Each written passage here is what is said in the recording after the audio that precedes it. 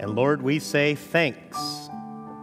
Give us the grace to hear you and believe you and not refashion you into a person and a Savior that is more comfortable for us.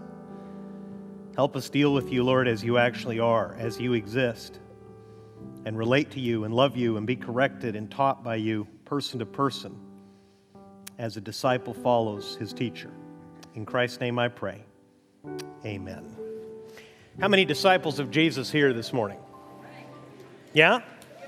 I don't presume that all of you are. Maybe some of you are on the fence, or you're in that frightening category, and I mean literally spiritually frightening once you realize it, where you think you're following Jesus and you're actually not.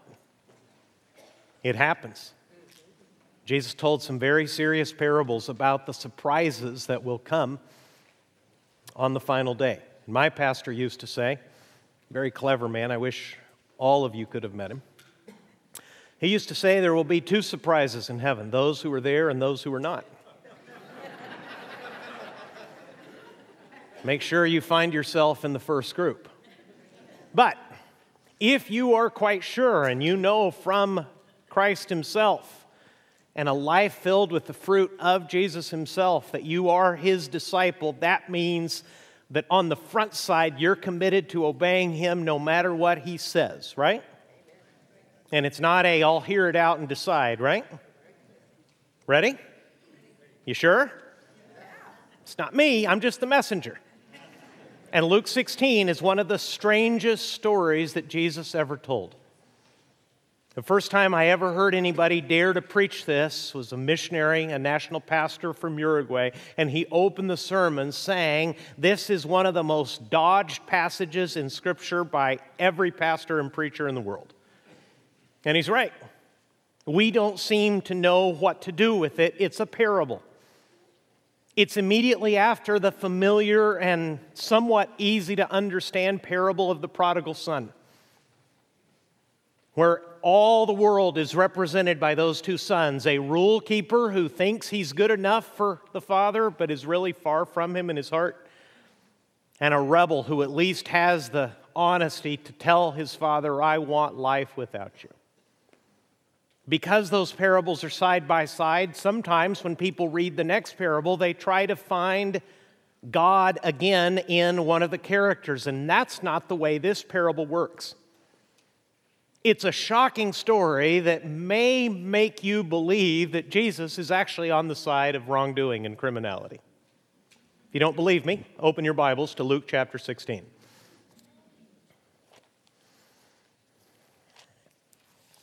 Luke chapter 16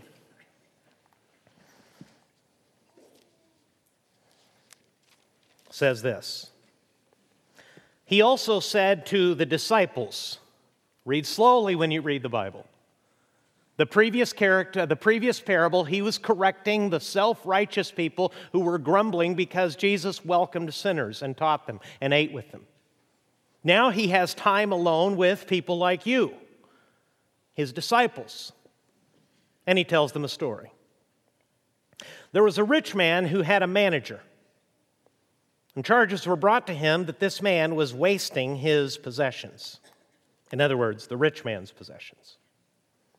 And he called him and said, what is this that I hear about you? Turn in the account of your management, for you can no longer be manager. Is this a good day or a bad day for the manager? Absolutely terrible. He's being fired. And the books are going to be opened. People get a reputation. Stories are swirling around. You know that guy you've entrusted so much of your estate to. You know he's cheating you, right? You know he's on the take, right? Well, the boss comes to believe it. And he says, we're done here. Bring me the books. And the manager said to himself, what shall I do? Since my master is taking the management away from me, I am not strong enough to dig, and I am ashamed to beg. That's quite a guy, isn't it? You like this guy so far? I'm out of a job. I was making a good living. I'm now going to be fired, and I don't want to dig. In other words, manual labor is beneath me. A desk job is easy to get used to. And if you've been just pushing paper around, and especially if you're on the take, to pick up a shovel, hard work. He said, I am not strong enough to dig, and I am ashamed to beg. I have decided what to do so that when I am removed from management, people may receive me into their houses. Do you see the ploy here? He has a plot to not work. He's too proud to beg. He's too weak or too old or too lazy to work. So he says, I've got an angle. Con man always does. Summoning his master's debtors one by one, he said to the first, how much do you owe my master? And he said, 100 measures of oil. That's 800 gallons, roughly, of oil, a fortune. He said to him, take your bill and sit down quickly and write 50. See, debts in the ancient world were recorded in the hand of the debtor. That way, you could never deny that that was your debt. Do you see what the guy just did? What did he do? 50 cents on the dollar to the master. Yeah. What did the manager do? What would you call that? Cheating. And I could show you very thick commentaries on my desk where serious scholars, I'm not a scholar, I'm just a pastor, try to make sense of this and make this less than what it obviously is. Say maybe he's taking the interest off, maybe he's reducing his commission. They're trying to get him off the hook, and the hook won't move. He's cheating his boss by half. Then he said to another, how much do you owe? He said, 100 measures of wheat. He said to him, take your bill and write 80. This guy didn't get as good a discount. Con men sometimes go wrong by being piggish in their con. Okay? He's clever. And that's quite a story. Where's God in it? God's not in this story. It's just a story of criminality. It's a story of the way the world works. How many of you know that people cheat? Yeah, everybody clear on that? That's why we have things like contracts rather than handshakes, and sometimes even when there's contracts. Have you noticed?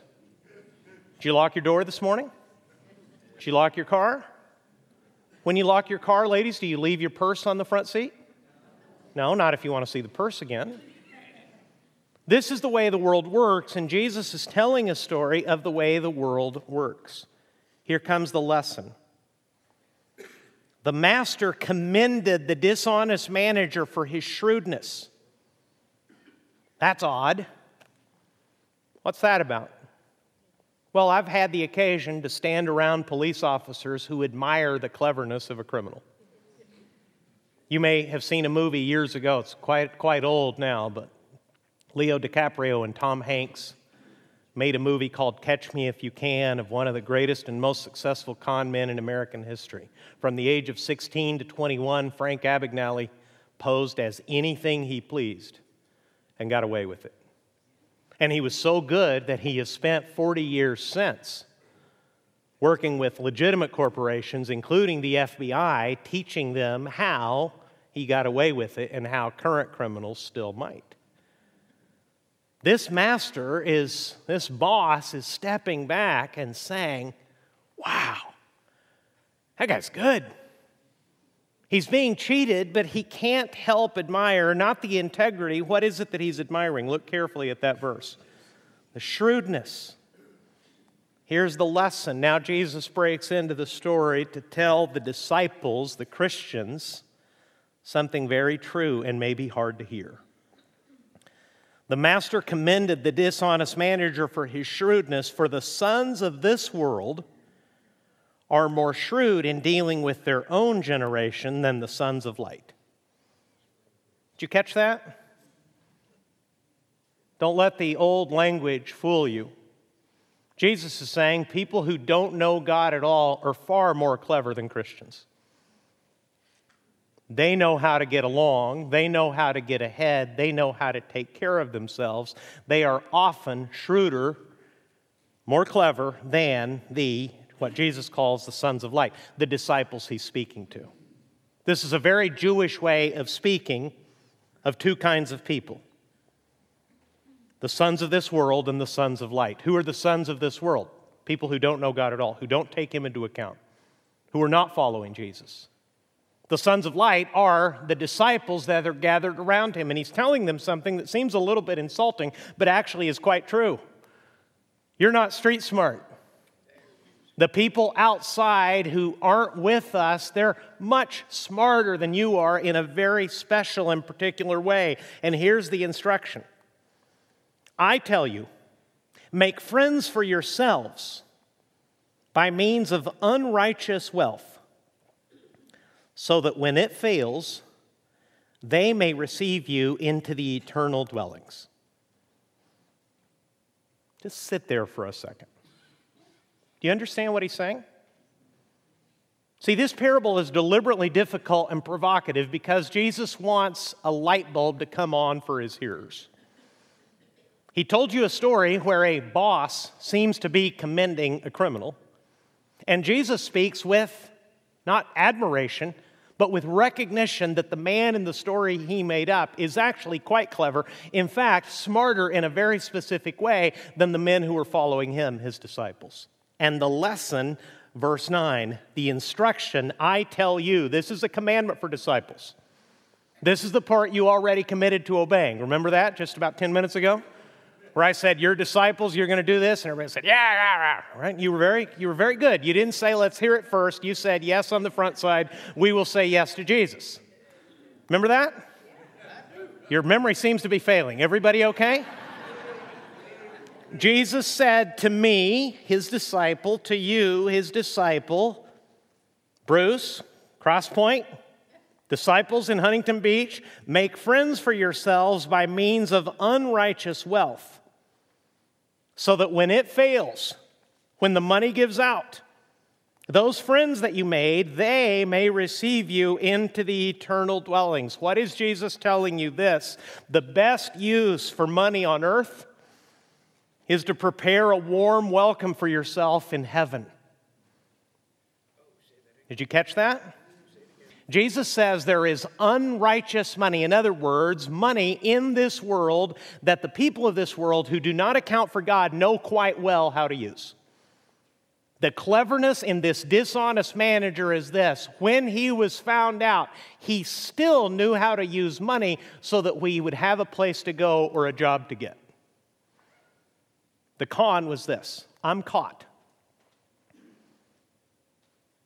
And I can't very well work. And I'm too proud to beg.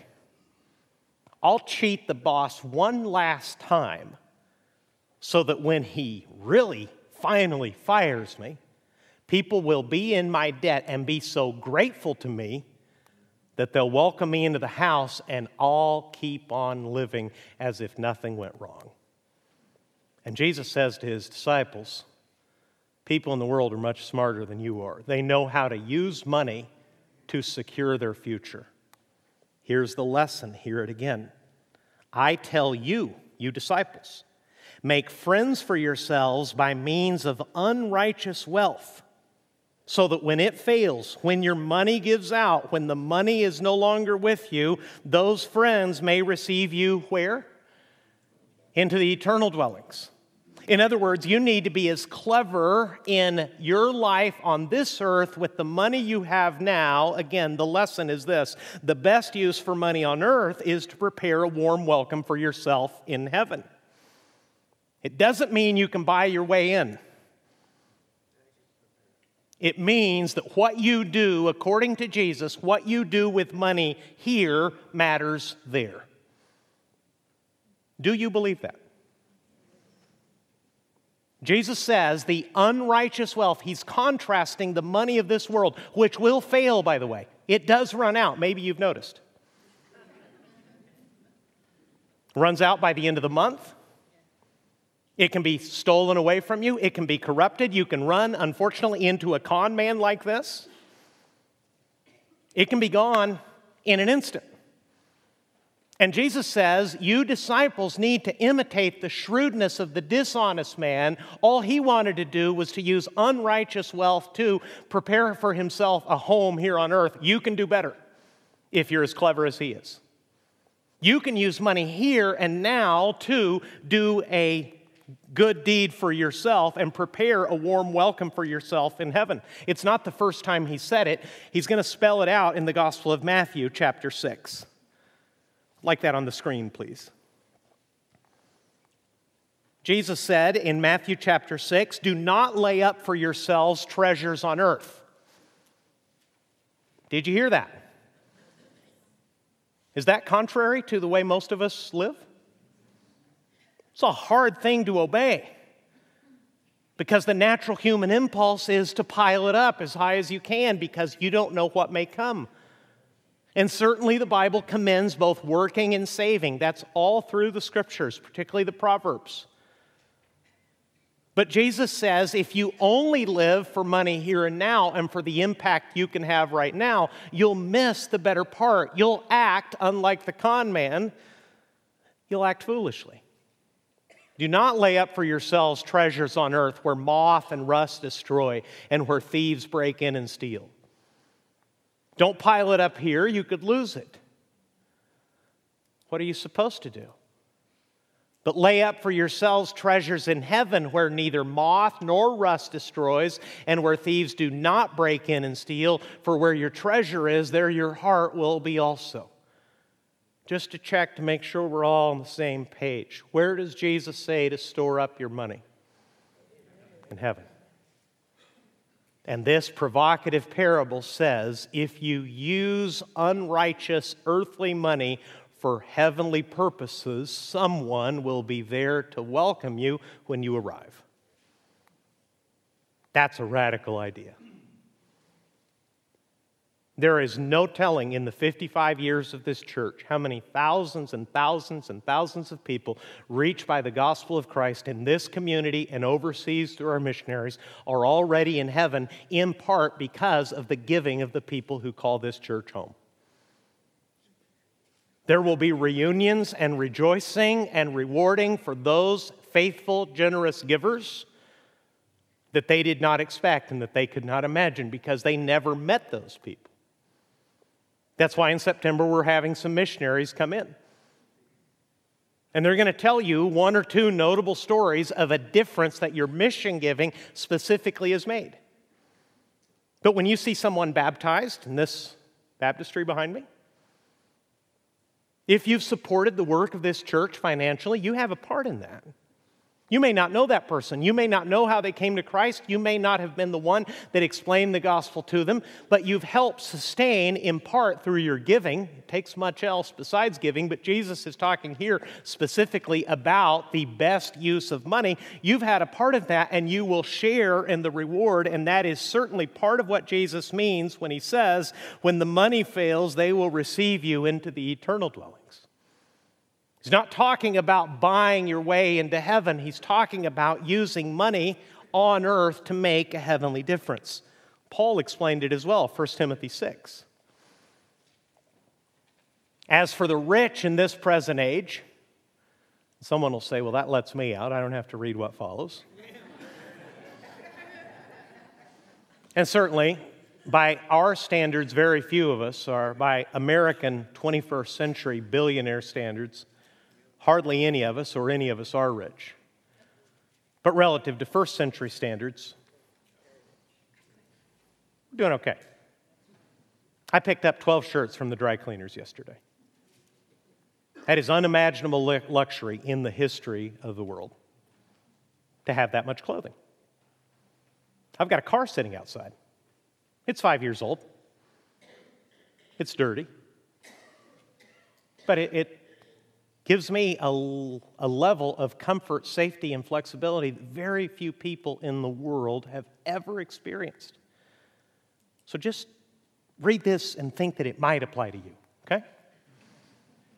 As for the rich in this present age, charge them not to be haughty, nor to set their hopes on the uncertainty of riches, but on God who richly provides us with everything to enjoy. Because that's what money does. And it doesn't take much, honestly, for most people to think they can take it from here. You remember when you got your first good job? And if that was a long time ago, do you realize how bad that job was in comparison, hopefully, to the one you have now? But the first time someone actually hired you and started giving you something that you thought, I can make it now, didn't that feel good? Didn't you feel proud? Yeah. Bought the Civic and strutted around. I mean, it's incredible. That's what money does. It tends to make people forget God. Paul says, make sure, Timothy, you tell the rich not to do that, not to be haughty, not to set their hopes on the uncertainty of riches. There it is again, because it could be taken away, but instead to set their hope on God, who richly provides us with everything to enjoy. Remind them that the things they enjoy come from God. They are to do good, to be rich in good works, to be generous and ready to share. Here's where Paul's teaching is going to connect like a hand and a glove with what Jesus just taught in this provocative parable. To be generous and ready to share, thus storing up treasure for themselves as a good foundation for the future, so that they may take hold of that which is what? Truly life. If they're generous here, it will make a difference there, and they will receive a reward there that is actual, real life. Newsflash, what all of these verses tell me is that money is seductive to us and unimpressive to God. That what we think is so vitally important is meaningless to Him, and actually is the thing that, in my pastoral observation, most makes people's heart cold toward God. Generally speaking, in my missionary travels in particular, and that is continued in the United States because it's a human principle, the poor who know they're in trouble are much quicker to hear about God compared to the rich who already have it all figured out. What makes the difference when the rich encounter a problem that money can't solve? And there are such, have you noticed? Because we all die alike. Illness, injury, and death come for all alike. Paul is saying here that money may hold people captive in an illusion, and they may miss, because they love money and they trust money and they want to use it all here, they may miss what he calls truly life. In the words of Randy Alcorn, you can take it with you, but you can't take it with you, but you can send it on ahead. You can't take it with you. But according to Paul and Jesus, you can send it on ahead. You can provide riches for yourself in heaven, says Jesus. You can lay up treasure for yourself as a firm foundation, says Paul. They will welcome you someday into houses that will last forever, says Jesus. And then, just to make sure that we're not missing it, he steps out of the parable and does some very direct, punchy teaching. Look in verse 10. One who is faithful in a very little is also faithful in much. And one who is dishonest in very little is also dishonest in much. If then you have not been faithful in the unrighteous wealth, who will entrust to you the true riches? Did you catch that? Jesus is saying money's no big deal. Money's a small thing, but you must be faithful in it. That really sets our world on its head, doesn't it? Because money, that's the thing, man.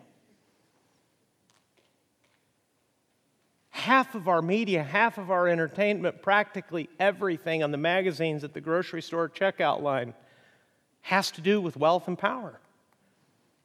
Very simple, for instance. You may have heard 2 young royals decided they didn't want to be royals anymore and moved to Canada. Did you hear? Why did you hear? You're not even British. Why do you care? Oh, but we care. Why do we care? Because it's money, and it's beauty, and it's power. And Jesus warns it will fail. neither one of them will look that good for much longer. Not wishing anything on them. It's just, that's the way that life works. The mirror tells me that every day. I've reached the age where my kids say, "What happened?"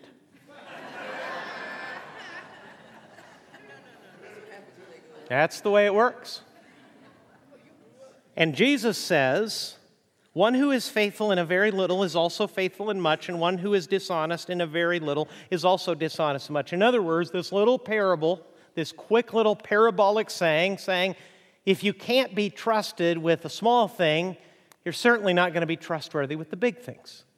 If, on the other hand, if you're trustworthy when someone gives you a little something, they're going to understand that you can be trusted with more. What's he talking about? He's talking about money. If then you have not been faithful in the unrighteous wealth, who will entrust to you the what? True riches. Where are those true riches? In glory. All of these earthly riches are only a means to do the work of God, to make the kingdom of God invade the kingdom of this world, if only the children of light, the sons of light, will be as clever as their worldly counterparts. What Jesus is saying is this: the way you use money is a matter of faithfulness to God because He entrusted it to you. Understand this. Jesus is saying if you cannot be trusted by God with the money and the resources He's already given you, He will not be foolish and give you even more. And you will miss your eternal reward, not your eternal salvation, but you will miss your eternal reward altogether, because in the simple thing of earthly wealth, which to Jesus and to the Father is no big deal whatsoever, you proved yourself unfaithful. See, it's the most counterintuitive thing in the world. Christians think of generosity and stewardship of money, where they become not only earners but generous givers, as kind of the mountaintop of spiritual experience. And people who are really serious about God and very mature, perhaps after 42 years of following Jesus, they will grow into generous givers. And Jesus says this is basic. This is a fundamental part. This is make-believe money. The real stuff is ahead of you, waiting in glory. Verse 12. If you have not been faithful in that which is another's, who will give you that which is your own? In other words, the faithful use of your wealth here will be the measure of your reward there. I'll teach this another time, but I just want to say it plainly because it's so undertaught. I've taught it before, but what Jesus is telling us here is something radical that the Bible says repeatedly, but most Christians ignore, probably because we don't want to believe that it is so. Salvation is entirely by grace. Jesus paid it all. We just celebrated that and remembered that in communion. But the measure of impact and glory and the measure of you enjoying the reward that your faithfulness made here, that is not entirely by grace. That does not work out for everybody alike. The measure of your faithfulness here will determine your reward there. Randy Alcorn goes so far as to say that salvation is by grace, but rewards are most definitely by works. You ever heard that? It's right here. That's what he's talking about. That's why the apostles were told that they would sit on thrones. That's why Jesus commended the sacrificial giving of a widow who gave 2 tiny little coins and said that she had done much more than the wealthy men who had brought in fortunes. This is why Paul was so determined not to back off, but to keep extending the gospel forward until they killed him. That's why he said he had his eye set forward on rewards and the crown which the Lord had promised him and all of those who loved his appearing. You can't take it with you. You can send it on ahead. And this is going to be one of the surprises in heaven. That people who were given very little but were extraordinarily faithful with it. Like so many Mexican Christians I met who lived hand to mouth but understood what Jesus was saying. And since they had nothing to speak of on earth, they said, I might as well pile it up in heaven. What do we say? I've got so much here and so many bills and so much pressure, I can't afford to. And Jesus says, if you have not been faithful in that which is another's, who will give you that which is your own? How much money does God own? All of it? Your whole savings account? Your pension too? Your retirement? It's all His? Mm-hmm. And you have it for a short time in your hands to determine what difference it will make and what good it will do.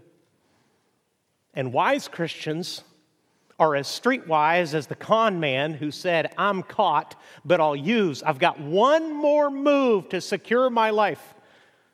Jesus says, be as clever as that guy. Be as street smart as a con man.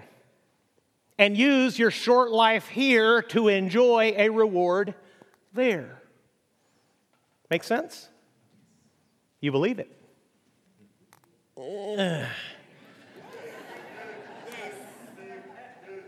Yes, I believe it cognitively when it comes down to practical action. Maybe not. What if, as Christians did for centuries, what if the wiser move were to live as simply as possible? To give as generously as you could dare because of the savings secured by your simplicity, to win and disciple as many people to Christ as you could with the short time you're given to earn, so that you could enjoy that reward and that fellowship for the rest of eternity. Would that be a good investment? Yes. Many people in this church understand it. Many poor Christians I've met on the mission field understand it. And they will be greatly rewarded. And the person of influence who had so much in this world, whose advice everybody sought because he was so obviously successful,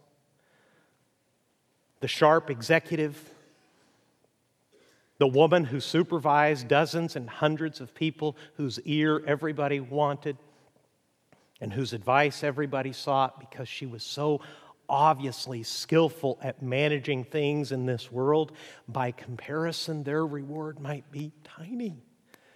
And I just wonder, and I know I'm giving you some big concepts that I don't have some time to explain, but I wonder if at the judgment seat of Christ, when Jesus evaluates not the salvation of His disciples, but their obedience from the moment He saved them until the moment He called them home, I wonder if Jesus might say to some of us, why did you think I gave you all that?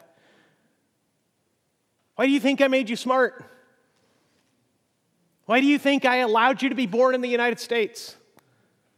Did you think all of that was for you? Will it happen?